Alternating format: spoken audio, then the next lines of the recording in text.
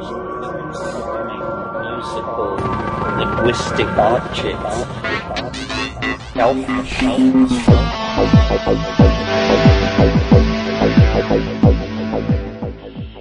Greetings from Psychedelic Space. This is Lorenzo, and I'm your host here in the Psychedelic Salon. To begin, I first would like to thank Max H. and Phil M. for their generous donations to the salon. Also, my thanks goes out to Conrad D. and to Mike, who sent a recording of an interesting talk and a cool t-shirt from Mike. And then there are two people who deserve special recognition for having been longtime patrons of the salon, and they are Stabila from Florida and Corey S. from Germany. It just continues to amaze me how all of you fellow saloners support these podcasts in such a wide variety of ways, but it sure does let me know that I'm not the only one who realizes that, hey, we're all in this together. Which brings me to the introduction of today's talk. Two talks, actually, and they are both from a young man who has long been one of my heroes, Daniel Jabbor. Although Daniel and I have never met, for several years now, several of my friends have been keeping me aware of the awesome work that he's been doing. Hopefully, you'll not only think about what Daniel has to say in these talks, but you'll also take action on them. At the very least, I hope that you pass this podcast on to at least one person who is in college or even younger, just to let them know that if they want to, they can join in an ever-growing wave of young people who are, well, they're going to make the 60s seem very uneventful, I think. And whether you realize it or not, the young elders in our community are taking over. And I suspect that before they're done, they'll have brought an end to one of the longest and most vile wars in human history, the so-called war on drugs, but what is actually a war on people of color and a war on consciousness itself. In just a moment, you'll hear Christopher Pezza introducing Daniel Jabbor as he takes stage at the 2013 Burning Man Festival to deliver his Palenque Norte Lecture. And in Pez's introduction, you're going to hear more about this remarkable young man. Following his Palenque Norte lecture, I'm going to play another talk given by Daniel. It was given in April of 2011 at the Entheovisioning Conference that was held in San Francisco. And in that presentation, Daniel talks more about his work with SSDP, Students for a Sensible Drug Policy. So now let's join Pez and some of our fellow saloners who were able to make it to the playa this year as they welcome Daniel Jabbor. All right, everybody. Make yourselves comfortable. Thanks for being here at Palenque Norte. We have a great lineup today. Rick Doblin, Daniel Pinchbeck, Roland Griffith. Many people will be here later this evening, so stick around all day. And we're serving tea next door, the Full Circle Tea House, all day as well, so check that out. So up next we have Daniel Jabbor, and Daniel's part of Camp Soft Landing here. He is helping actually co-run this speaker series. And Daniel's an entrepreneur in the San Francisco Bay Area who also is a drug policy activist who founded the Psychedelic Society of San Francisco, which holds talks similar to these regularly in the San Francisco Bay Area. So I encourage you to join their meetup group and check them out online. And with that, I'm very excited to introduce Daniel. Thanks, Chris. All right. So, like Chris said, I'm Daniel. And like many speakers before me today, I'm here to talk about psychedelics. Could have guessed that, probably. But what brought me to think about this topic in the first place? Well, like Chris mentioned, I'm the founder of the Psychedelic Society of San Francisco, which is a group that works to foster discussion, education, and community between consciousness seekers. I'm also a hacker and a builder. I'm also a drug policy activist, and I've done lobbying at the state and national level. I started a Students for Sensible Drug Policy chapter in college. If any of you are in school or know anybody that's in school, highly encourage them to join their school's chapter of SSDP or to start one. It's the nation's largest student group working to end the war on drugs, and they've done some really great work. So I have a confession for this crowd, and it's actually kind of maybe a little embarrassing because it's unusual. Up until college, I was a pretty straight-edge kid. I hadn't really used any drugs at all. I didn't even smoke pot until I got to college. And the reason why is that, I was always kind of a geek, and, I like to believe that my educators didn't lie to me, but they did. And, I'm sure you guys know about DARE and what it teaches you. There's a lot of real dangers that exist with drugs, but to make up lies just is crazy. And when I got to college, I saw people I respected, people that were around me that were smart and capable people using drugs, and it made me question everything I was taught. And in fact, it started kind of an existential crisis for me. But maybe that was a good thing, because then I found mushrooms, my first psychedelic, and it changed my life.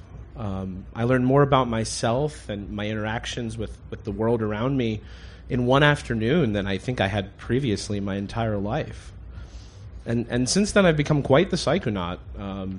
I've been using psychedelics as a practice and part of enriching my life. And I've tried to be open whenever possible about my psychedelic use to my friends, family, employers in many cases, because the drug war is only going to be won when we put a face on ourselves, much like the gay rights movement succeeded through coming out. It's an important phase, I think, of social justice movements where, we're not visible necessarily. But what I wanted to talk about today is that there's something going on that can't be stopped. Psychedelics are at least as popular now as they were in the 1960s. Maybe even more so.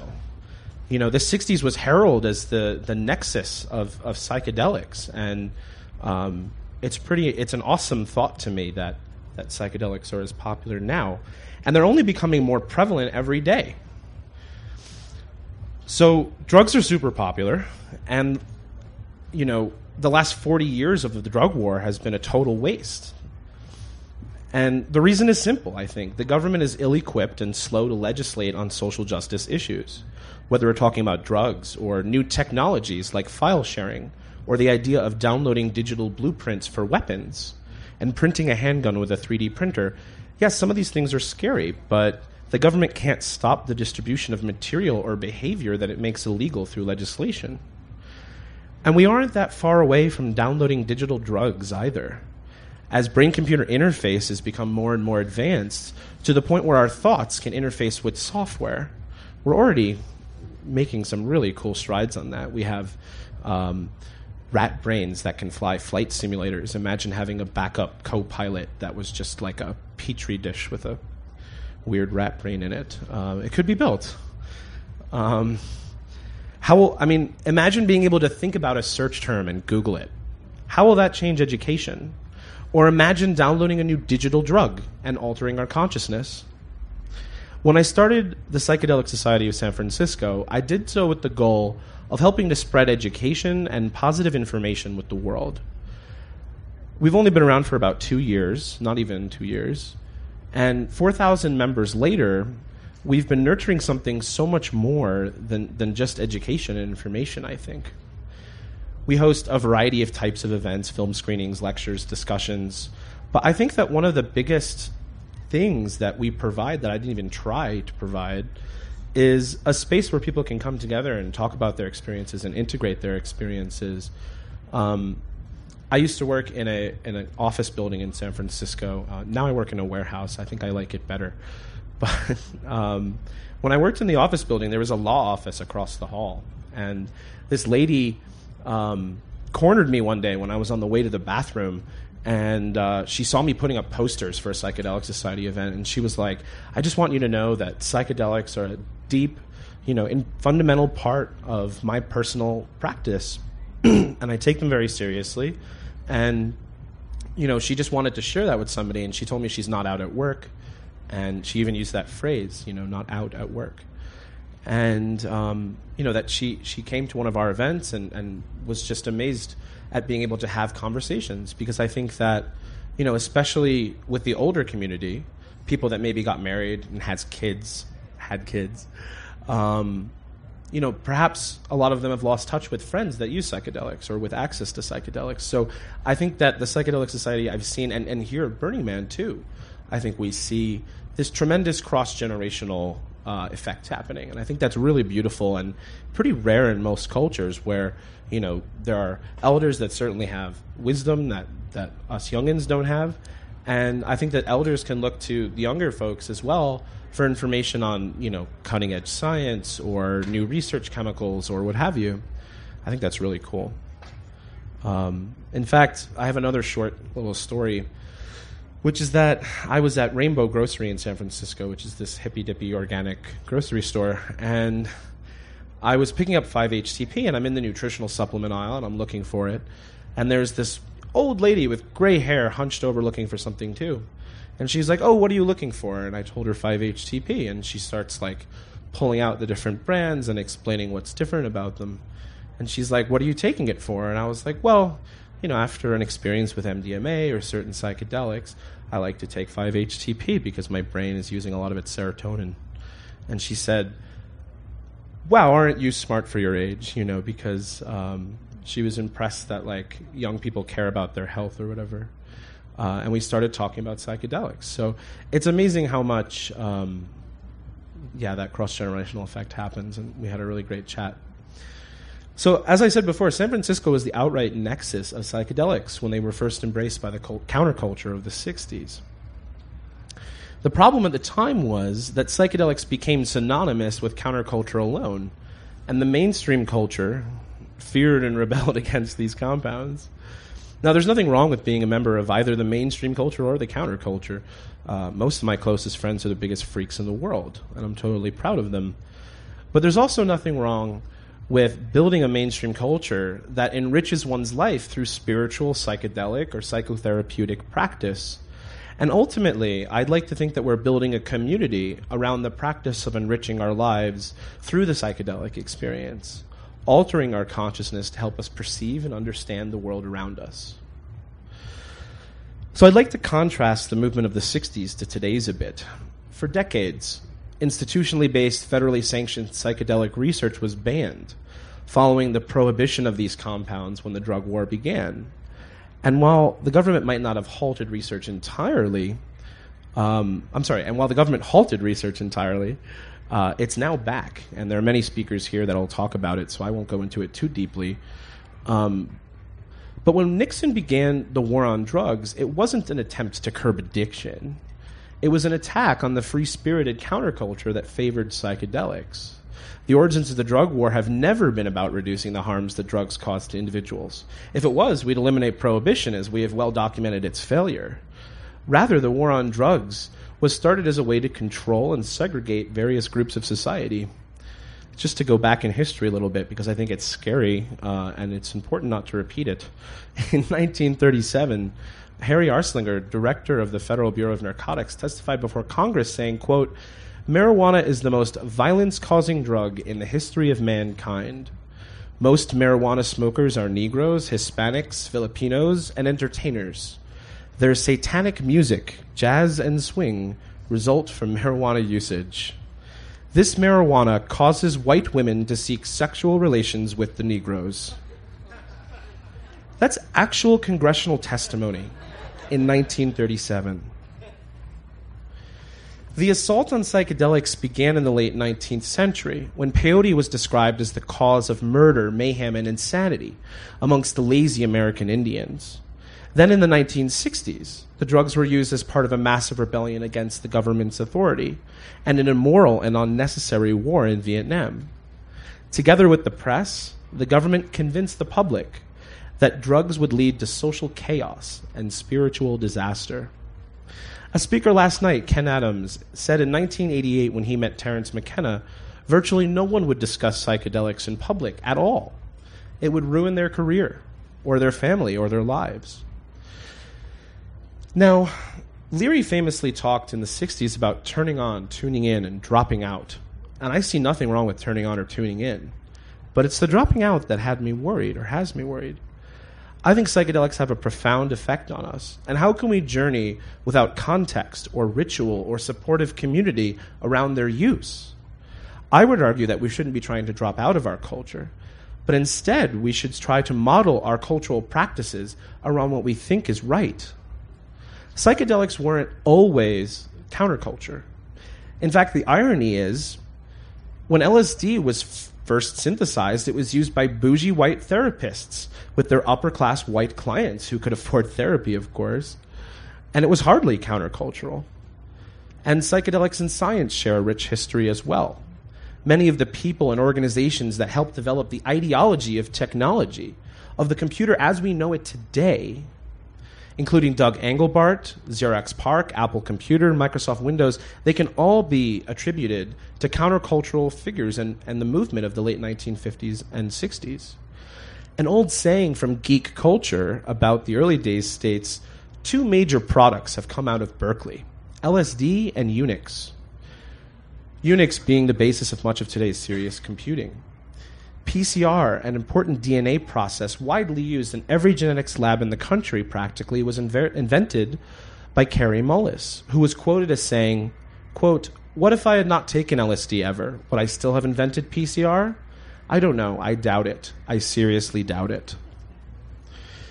Even the identification of DNA itself by Dr. Crick was supposedly influenced by LSD. Too many acronyms. It is a coincidence that is it a coincidence that our first sort of modern psychedelic revolution in the 1960s coincided perfectly with the computer revolution and the biomedical revolution? Maybe it's a coincidence, but I think it's awfully poetic to think they might have been related. And if that's true, what does it mean for the modern psychedelic revolution? Ayahuasca, for example, a brew that is traditionally used by indigenous people in South America. Western culture didn't discover ayahuasca until the 16th century, when Christian missionaries from Spain and Portugal first encountered indigenous cultures using the brew. Their earliest writings describe it as the work of the devil.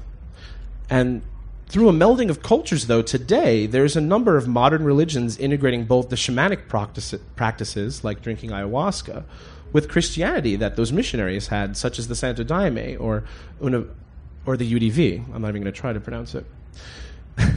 Both the Santo Daime and the UDV churches now have members and churches throughout the world, including in the U.S.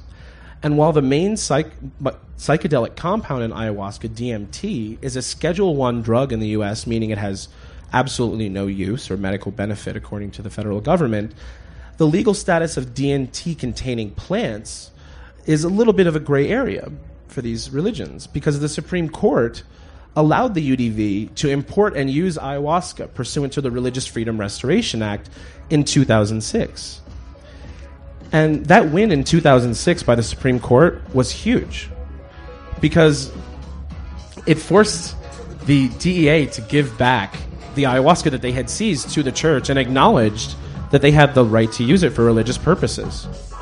Similarly, the Native American Church has been allowed to use peyote for religious purposes in the U.S. And this recent court ruling in 2006, I think, proves that psychedelics are back. And while the religious arguments for psychedelics might be an easier legal battle, the medical argument is also strong and moving forward with organizations like MAPS. Psychedelic science is back. Peer-reviewed, double-blind, institutionally based, and federally sanctioned psychedelic research has returned after decades of bans on psychedelic research. Now, psychedelics have obviously long been known to have tremendous potential in psychotherapy. Their unique ability to access the unconscious mind and shut down control centers of the brain allows for deep and powerful insight. But again, I won't go too far into the science of it because there are many better speakers that will talk on that later. But I would like to talk about... just moving on. So I think the widespread proliferation of ayahuasca is a clear example that the returning role of psychedelics in our culture. And it's much more than the UDV and the Santo Daime. In fact, in the Bay Area, since I moved there, I discovered that there's this vibrant community of ayahuasca circles and medicine circles, modern shamans, sort of neo-shamans, popping up. And it's not just in the Bay Area, though if you were to look at a heat map of the world, the Bay Area would certainly be very bright, second maybe only to South America. But it's popping up all over the world. You know, we're starting to see circles everywhere, places you wouldn't expect it. And I think that it's a really fascinating practice. As sort of a scientific engineering guy, I had a hard time with sitting with a shaman the first time. It seemed a little kooky, but I think that there's certainly a lot to learn from indigenous cultures. There's certainly a lot of kookiness too, but I think there's a lot to learn there. And I think that the sort of shamanic ritual provides this context for the use of psychedelics. It provides a space for integration. It provides a facilitator. It provides, certain aspects of community that I think are really important to psychedelic practice. But, is this the nouveau psychedelic community? And just like that paralegal who cornered me in the hallway to tell me how important her psychedelic practice was to her, and just like in ayahuasca ceremonies, I constantly meeting psychologists and lawyers and doctors and other professional folks. This isn't the counterculture anymore. It's bleeding our way into all of our culture. And what does this all mean? If psychedelics are going to be a part of our culture, they need to break free of stigma and secrecy. We need ritual and context around them, just as indigenous cultures had. And it's up to us to invent this context, not just at events like Burning Man and other large-scale festivals, but in our everyday default world. I have so many questions. What will our culture look like when psychedelics are mainstream? Will we regulate these medicine circles that are popping up all over the world? Will there be guidelines for guides, facilitators, or shamans to follow? As MAPS starts to open psychedelic clinics all around the world, how will that affect our societies? I think, and also what will the legislation be, surrounding all of this? I think it's super fascinating. And I believe that a small group of people can change history because it happens all of the time. But the psychedelic community isn't even that small anymore. The 60,000 people here at Burning Man are only just the beginning. So I implore you, come out to your friends, come out to your family, come out to your loved ones, be open and honest about how psychedelics have touched you and changed your life. And consider talking to your legislators. Anyone can make an appointment with their legislators, and it's surprisingly easy to be a citizen lobbyist. Just wear a tie or a dress and go in with some information. It's going to be a fascinating time ahead. The psychedelics have had an amazing resurgence in recent years, the biggest Western civilization has seen since the original discovery of these compounds by the pharmaceutical companies in the 1960s. I hope that the Psychedelic Society of San Francisco, Palenque Norte, and all of you continue to provide a forum for psychedelic explorers to discuss their experiences, learn about psychedelic compounds from honest information sources, and perhaps get involved with drug policy reform in the future. The war on drugs has had a lot of negative consequences. When we're talking about consciousness-altering drugs, we're talking about drugs that affect the mind. And for the government to ban these compounds, ultimately, I believe it's a form of mind control. It's our cognitive liberty to use psychedelics as the arbitrators of our own minds. It's easy to make the mistake of trying to measure social justice movements in the brevity of our own lives. Movements don't work that way, unfortunately. And despite the long road that social justice movements must take, drug policy reform has never had more wind at its back. The psychedelic movement has never had more wind at its back. In the next decade, we will see psychedelic compounds become legal pharmaceuticals. We are already seeing a modern interest and coming out of psychedelic users.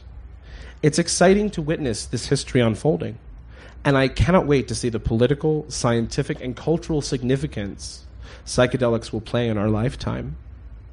In 1853, a white minister delivered a sermon talking of the end of slavery, which was inconceivable in his lifetime. And I want to leave you with what Reverend Theodore Parker said all those years ago, fighting a battle against slavery that he knew he would not be able to see the end of. The arc of the moral universe is long, but it bends toward justice. And he went on, "My eyes are not good enough to see the end of that arc, but I know that it's there." Thank you.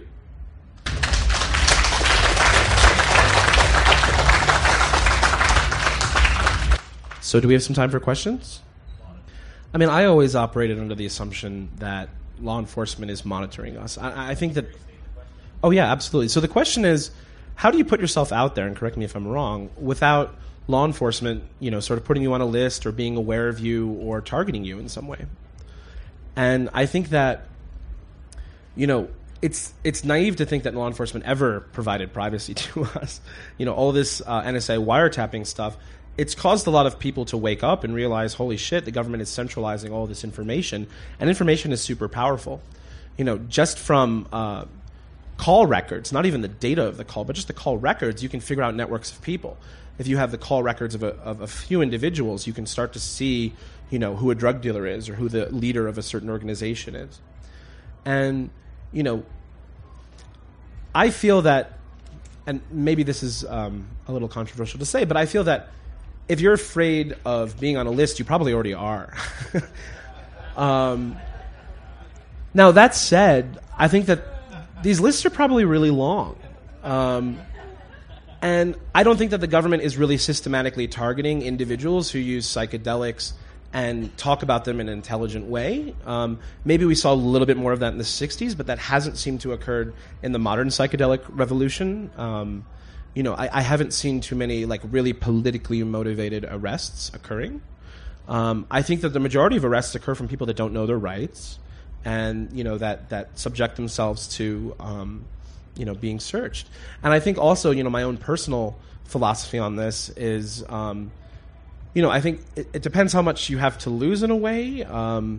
If you're, let's say, moving large quantities of psychedelics, probably not a good idea to also be a political activist, because you have a lot to lose. But, I try to make sure I'm not breaking more than one law at a time. I try to make it a misdemeanor. And I know my rights, and I think that that'll keep you pretty safe. In America, we're incredibly lucky at how much freedom of speech we have. I have friends who are activists around the world in some countries where they might get beheaded for speaking in public. At least we're getting put on a long list. Any other? Yeah. So, the question is, I haven't talked about singularity and everything coming together in one.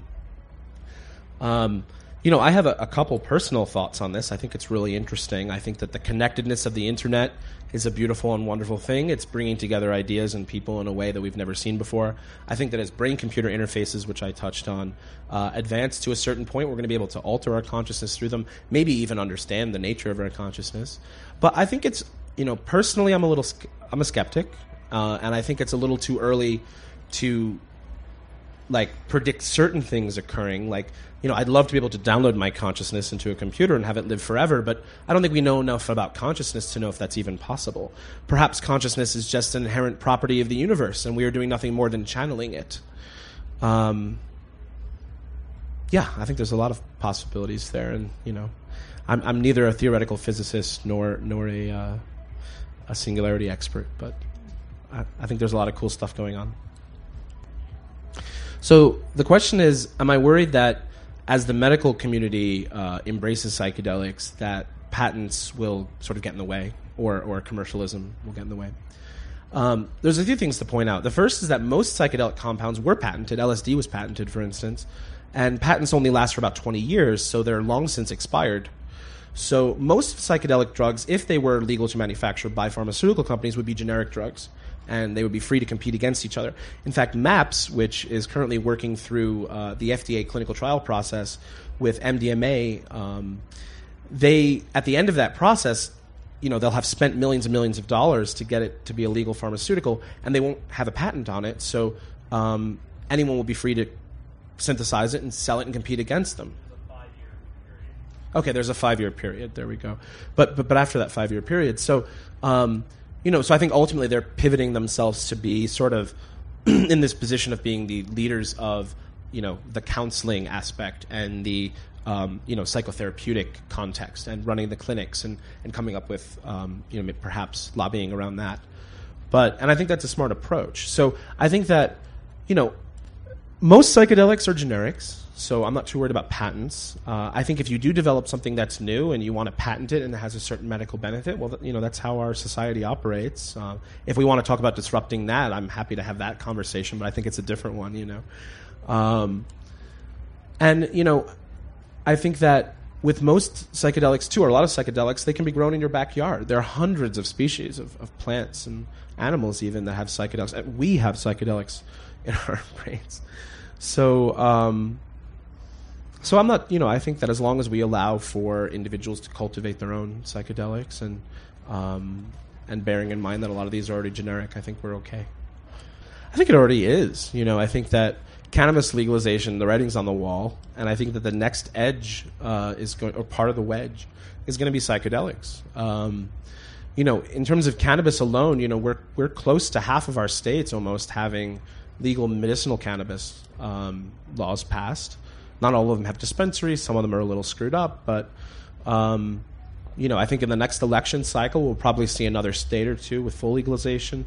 Maybe we'll see a few more with medical marijuana, so we'll kind of get over this halfway tipping point. And I think if you look at how alcohol prohibition was repealed, it's peeled back in layers and stages. And in fact, we still in some places have weird laws around alcohol that just haven't gotten repealed. So I think that's what's going to happen. And I think right now with psychedelics, we're attacking it from two angles. We're attacking it from a religious freedom angle, and we're attacking it from a medical angle with the work that MAPS is doing. I think we need to broaden that religious angle because I think that the medical model is great, but most people aren't sick, fortunately. There are a lot of sick people, and it's awesome that psychedelics can benefit them.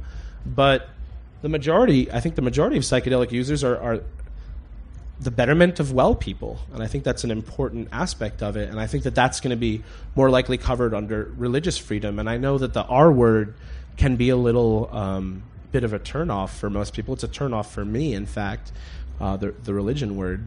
But I think we need to embrace that and broaden that definition to include spiritual practice like that of Burning Man and like that of that paralegal in the hallway that told me about how psychedelics are an important practice to her. I think that's all religious use, and I'd like to see us get there.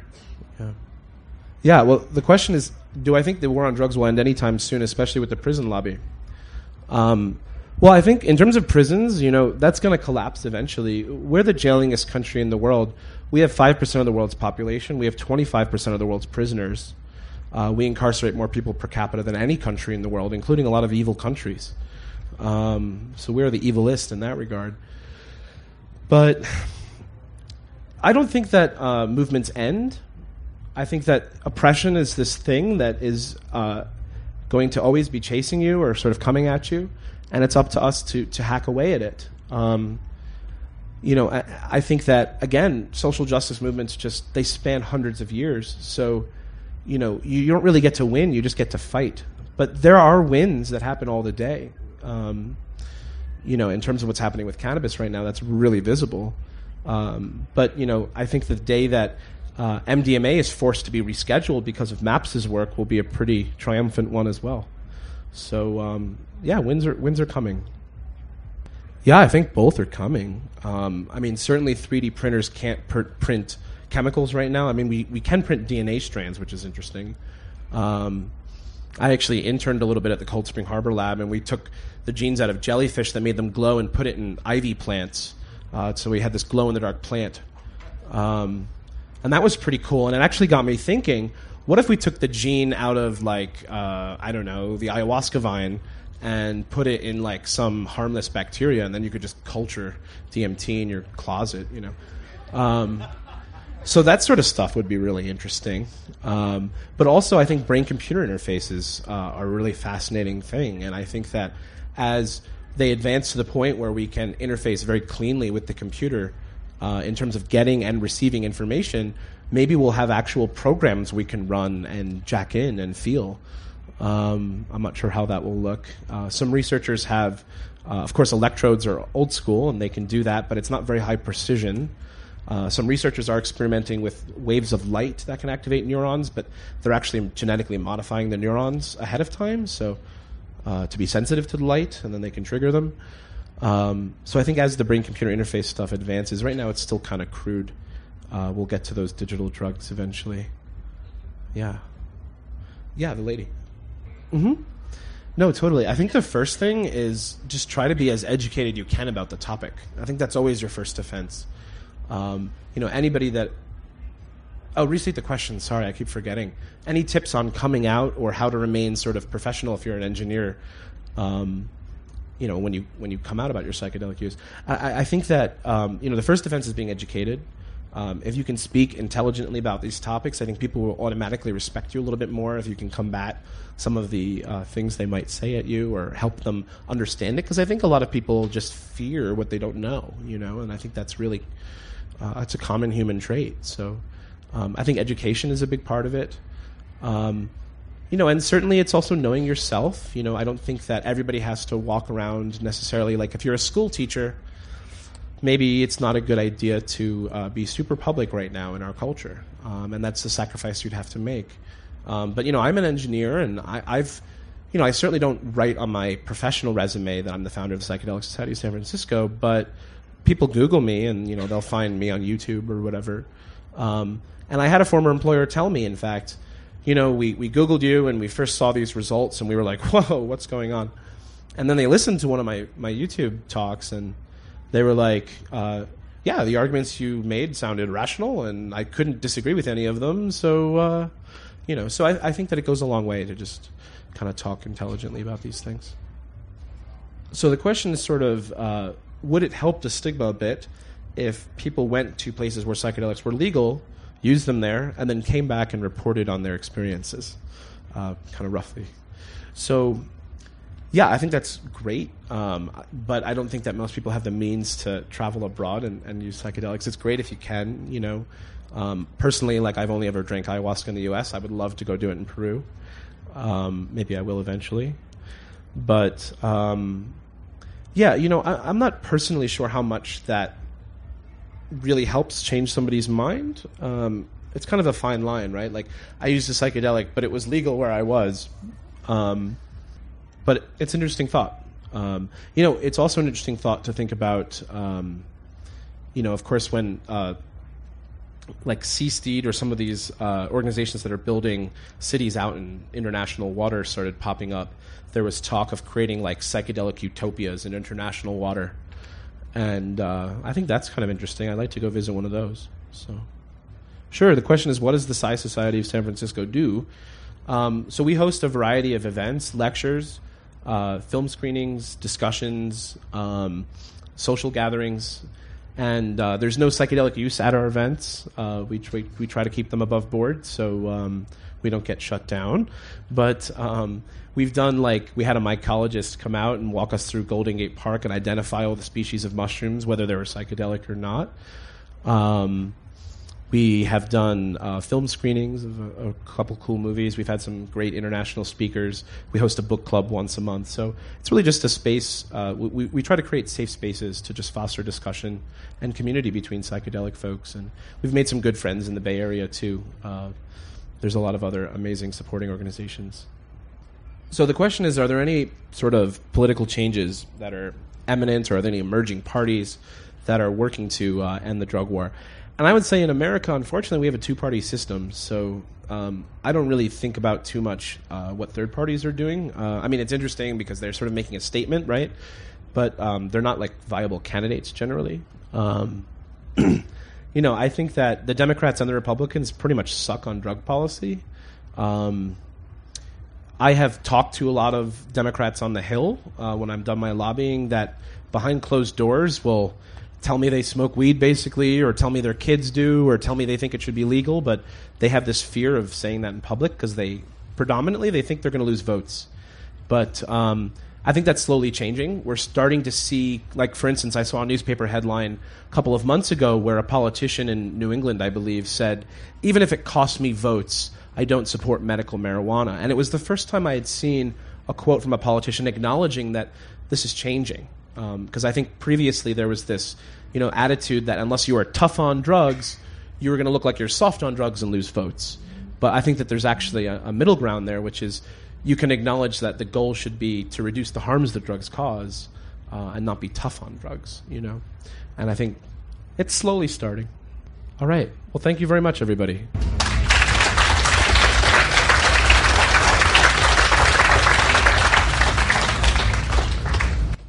So, we're here to talk about the global youth movement to end the war on drugs. little bit about me. Who is this guy anyway? Daniel Jabbor. I have no credentials, no PhDs, no MDs after my name. I feel kind of odd in the docket there. So I founded the Psychedelic Society of San Francisco. We co-sponsored this wonderful conference today. I hope you guys will get a chance to check out our site if you haven't heard of us. We have an email list you can sign up for just outside the door as well. I also started a Students for Sensible Drug Policy chapter in college. I've engaged in lobbying at the state and national level, and I've worked with various drug policy organizations, including the Drug Policy Alliance, NORML, and SAFER. So I want to talk about the youth movement behind drug policy, and there's really no greater organization to talk about than Students for Sensible Drug Policy, or SSDP. SSDP is the largest grassroots organization working to find alternatives to the failed war on drugs. We empower young people to come up with alternatives to punitive drug war policies, and we focus on policies that specifically affect students. We have over 180 active college chapters around the United States. This is just a map of our college chapters I pulled off our site last night. And we also have international chapters in Canada, the UK, Mexico, Poland, Colombia, and Nigeria. We have national staff in many of those countries, as well as the United States and DC. Now, what are we fighting for, and why are we fighting? The drug war is increasingly a war on youth. Over 50% of marijuana arrests in this country are people under 29 years old. And there are a few main battles SSDP has chosen to take on. The first one I'd like to talk about is the Higher Education Act, which controls the FAFSA and financial aid.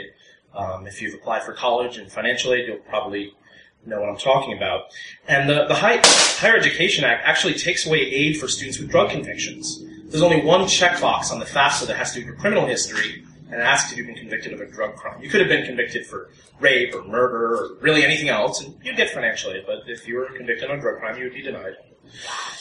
And also, the Office of National Drug Control Policy has spent more than $1.5 billion on its media campaign since 1998, and these put on those TV ads that I'm sure you guys have seen. I mean, they're a joke. Like, young people know they're a joke. You know, the kids getting hit on their bicycles outside of Wendy's, or this is your brain on drugs, or whatever. But they're more harmful than just being a joke. First, they're a complete waste of money. That's billions of dollars. And second, the government conducted a study in 2006 to track the effectiveness of these ads. And not only did they find that these ads had no reduction in drug use, but they actually increased drug use in certain at-risk populations. The government's response, of course, was to bury the research and continue with their advertising. So, again, on the why we're fighting front, recently hundreds of students converged in Denver at our 13th annual conference. Last year at our 2011 conference, we had it in DC, and we had hundreds of college students there from practically all the states in our country.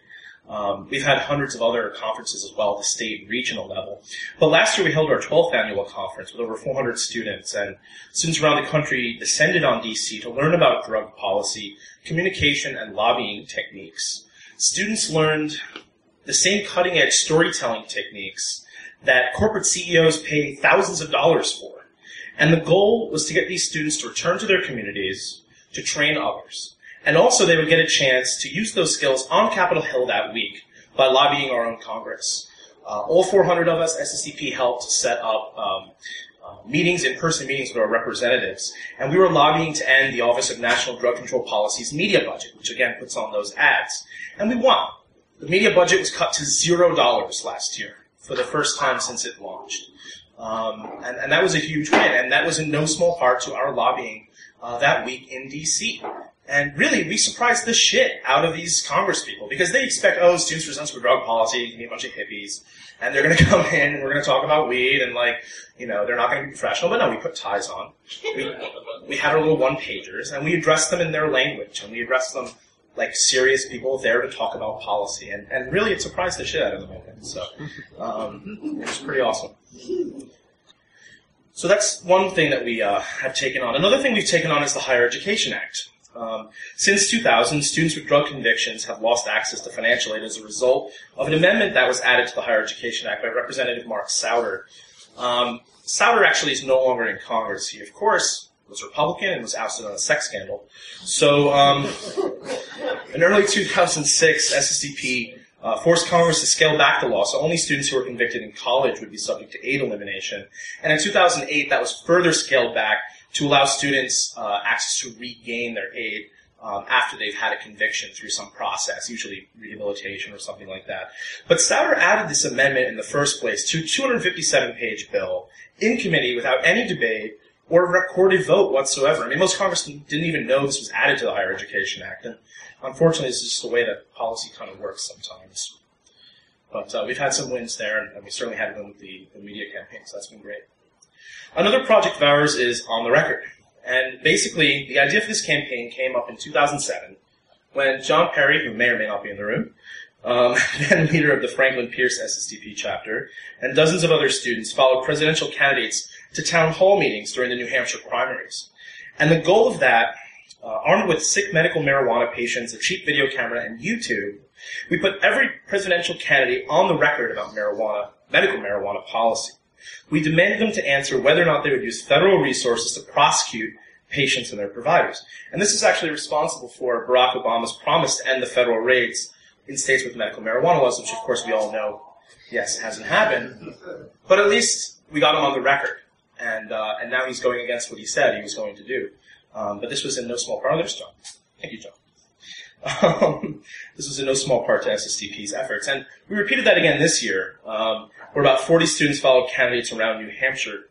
Within less than a week, they were able to capture videos of Mitt Romney, Rick Santorum, Newt Gingrich, and Ron Paul. And these videos also were instantly posted on YouTube, and it led to several big media wins. They were pretty well received, and we saw them on some major media networks.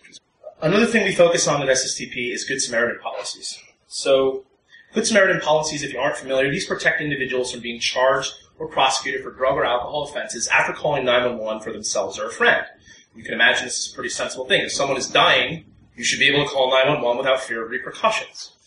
SSDP has fortunately passed these kinds of policies at campuses across the country, and we've also been influential in statewide initiatives. Last year we passed it in New York, Illinois, and Connecticut, and this year we were able to pass it already in D.C., as well as Florida.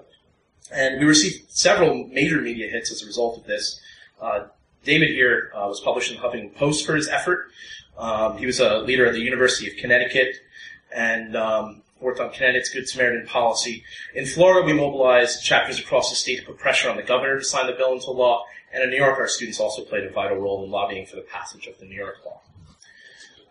Another win that we've had, a student at Lynn State Technical College in Lynn, Missouri, contacted SSDP when he found out that a proposed policy would illegally drug test their students. And our staff quickly mobilized and called the president of the college and promised to sue him if he proceeded.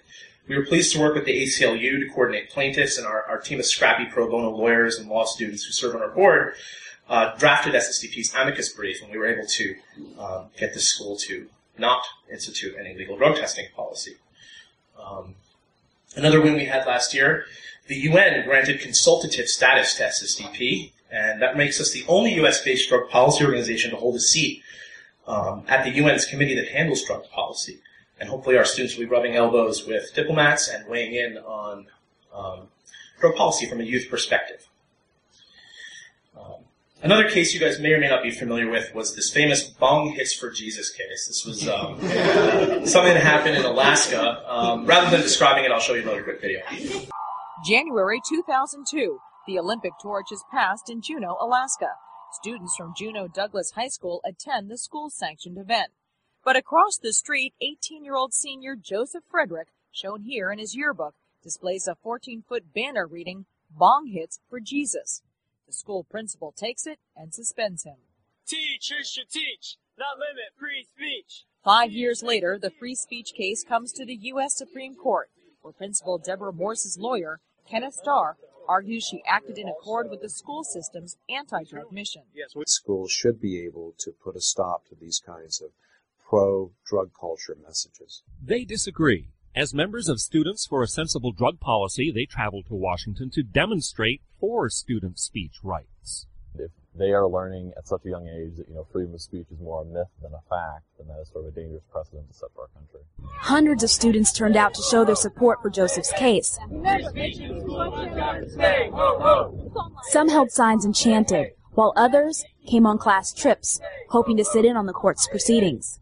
I think you guys get the idea, but basically this was an important ruling. Although we didn't win the case completely, we were able to get the court on the record in their case law to protect the discussion of drug policy. What was not protected as a result of that case was advocating drug use, which the court interpreted bong hits for Jesus to mean. It's actually really comical if you read the court brief to see how they interpreted that sentence and broke it down to say, well, it really means to take bong hits for Jesus, which is encouraging drug use, and that speech is not protected. But had they say something like, maybe the policy should be such that, then it would have been protected. So it was an important win, even if it wasn't a complete win, because it did protect the discussion of drug policy in schools. So we at least got that far. But I think that throughout Americans' history, it's been the young people that have promoted and enacted the most influential, positive, and powerful changes in our society, whether you're talking about the civil rights movement or any social justice movement. And what makes the social justice movement succeed is having a strong student base. None of them have ever succeeded without a big, bold student movement. And we've got a movement now, we're growing, and we're taking over. And there's a good reason for this. SSDP is training the leaders of tomorrow. And they return to their community, they train others, and ultimately, some of these leaders will be future leaders in our country. Another amazing thing about SSDP is it's truly cross-political. We have conservatives, we have liberals, we have law students, doctors, scientists. And the skills that people learn, lobbying and at SSDP, they take them beyond drug policy. A lot of SSDP alum have gone on to start companies, not just engage in drug policy, but many of them also move on to political careers. Now, I'd like to take a step back and just kind of give, I've talked a lot about some of the wins we've had, but sometimes it seems small, like, okay, you can talk about this, but you can't talk about this in school. And I just want to talk for a minute about the timeline of a social justice movement. One problem we commonly make is we measure social justice movements in the brevity of our own lives. Movements don't work that way. Consider racial justice. When it began, the first day the first slave was brought to America. And it took more than 150 years before there was an actual abolitionist movement in this country, in the middle of the 19th century. When a Unitarian minister named Theodore Parker in 1853 gave a sermon in which he talked about ending slavery, he said, quote, "The arc of the moral universe is long, but it bends toward justice." And then he also said, "My eyes are not good enough to see the end of that arc, but I know that it's there." 4 years later, Dred Scott challenged the constitutionality of slavery. And in the only case where the U.S. Supreme Court ruled on slavery, it upheld it. And it upheld it brutally. Chief Justice Roger Taney said that blacks were insubordinate and inferior beings that had no rights and would never have the rights that the white man was bound to respect. That is actual language from a Supreme Court decision in our country in 1857. And 4 years later, the Civil War broke out. In 1865, the 13th Amendment was passed, prohibiting and ending slavery in this country. And everybody thought, we did it. It was a great victory. But within 4 or 5 years of that, the black codes were passed. The Supreme Court undercut the 14th Amendment. Jim Crow laws got institutionalized. And we had another 100 years of racial subjugations. Was it as bad as slavery? No. But next to slavery, it was the worst system of racial subjugation we could have imagined. And it lasted for another 100 years until our contemporary civil rights movement started in the 1960s. And it resulted in the deaths of many people in a struggle that didn't seem possible to win. Then in the 1960s, we had this trio of Civil Rights Act. In 64, the Civil Rights Act was passed. In 65, the Voting Rights Act was passed. In 68, the Fair Housing Act was passed. Of course, these protected voting and housing rights for to not discriminate based on race. And everyone thought we did it. We actually knocked out Jim Crow, and we substituted for a legal infrastructure of civil rights enforcement. But then what happened? It wasn't enforced. And then it turns out that just as Jim Crow had been a successor system to slavery, 2 years after these laws were passed, Richard Nixon declared the war on drugs. In 1968, there were only a couple 100,000 people in prison in this country for all offenses combined. And then one day not too long ago, there were 2.4 million. That was a successor system to racial subjugation. Just as Jim Crow had been a successor to slavery, the drug war had succeeded Jim Crow. And that brief little history lesson is 300 years, and we're still not through it. Was it better in 1965 than it was in 1865? Of course. Is it better now? Of course it is. Is it over? It is not. So movements, they're never over. They have no endpoints. They have victories, they have defeats, and they go on longer than our lifetimes. You hack away at the jungle of oppression, and the jungle comes back and takes the road, and you gotta hack it again. And you not only have to keep fighting because the forces of oppression, you have to keep fighting because the forces of oppression are relentlessly clever at finding new ways. I'm sure most of the civil rights movement had no idea that the drug war was going to be another way to continue our system of racial subjugation. But the good news is that truth, justice, logic, science, they're all on our side. 90% of the rights that we wake up and take for granted and enjoy every day didn't exist or weren't enforced until 40 or 50 years ago. And so I leave you thinking about what Theodore Parker said in 1853, knowing that he would not see the end of the struggle he was fighting, but knowing that there was always a reason to keep on fighting. The arc of the moral universe is long, but it bends toward justice. Thank you. I think we should have some time for questions, and of course, if you guys would like to find out more about SSDP or make a donation, you're welcome to check out our website at schoolsnotprisons.com. The biggest roadblocks, well, I think this is a war that's going to be won around dinner tables. I think that it's not about necessarily any particular lobbying thing, although there's a lot of things to be done. But I think that it's important for, just like, I mentioned the racial justice movement, I really wanted to get into women's rights, and I really wanted to get into gay rights, because these are all social justice movements. And just like the gay rights movement had sort of this turning point of, we need to come out. I think drug users need to come out. And I think that, we know this from the polling.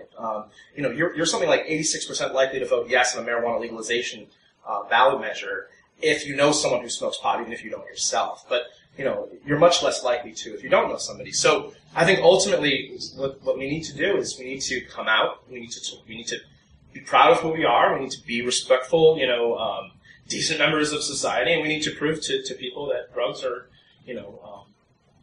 drugs are a part of our culture. They're a part of our consciousness, right? I mean, every kid, his first drug experience is probably twirling around in a little circle, right? And no drug dealer tells them to do that, right? We desire to alter our state of consciousness. It's an evolutionary thing.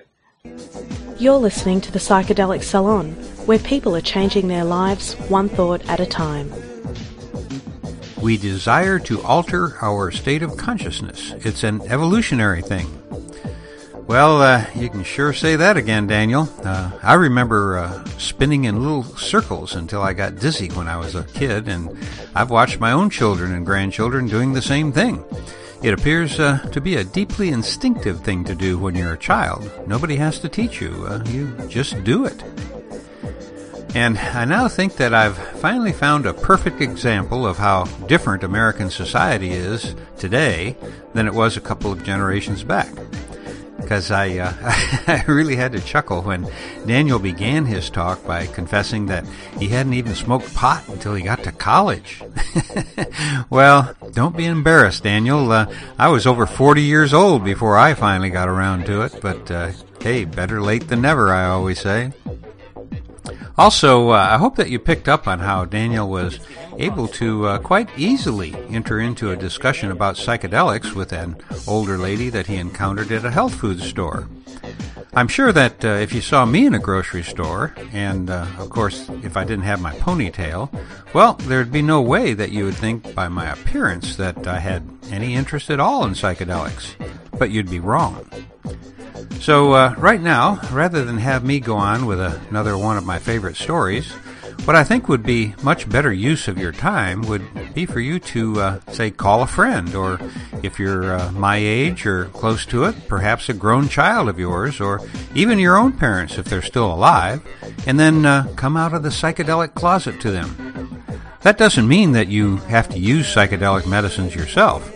But if you support the idea that humans should be free to explore their own consciousness any way they please, as long as they don't cause harm to anyone else, if you believe that, then let your friends, relatives, co-workers, and even people you casually strike up a conversation with know that you support the use of psychedelic medicines in research.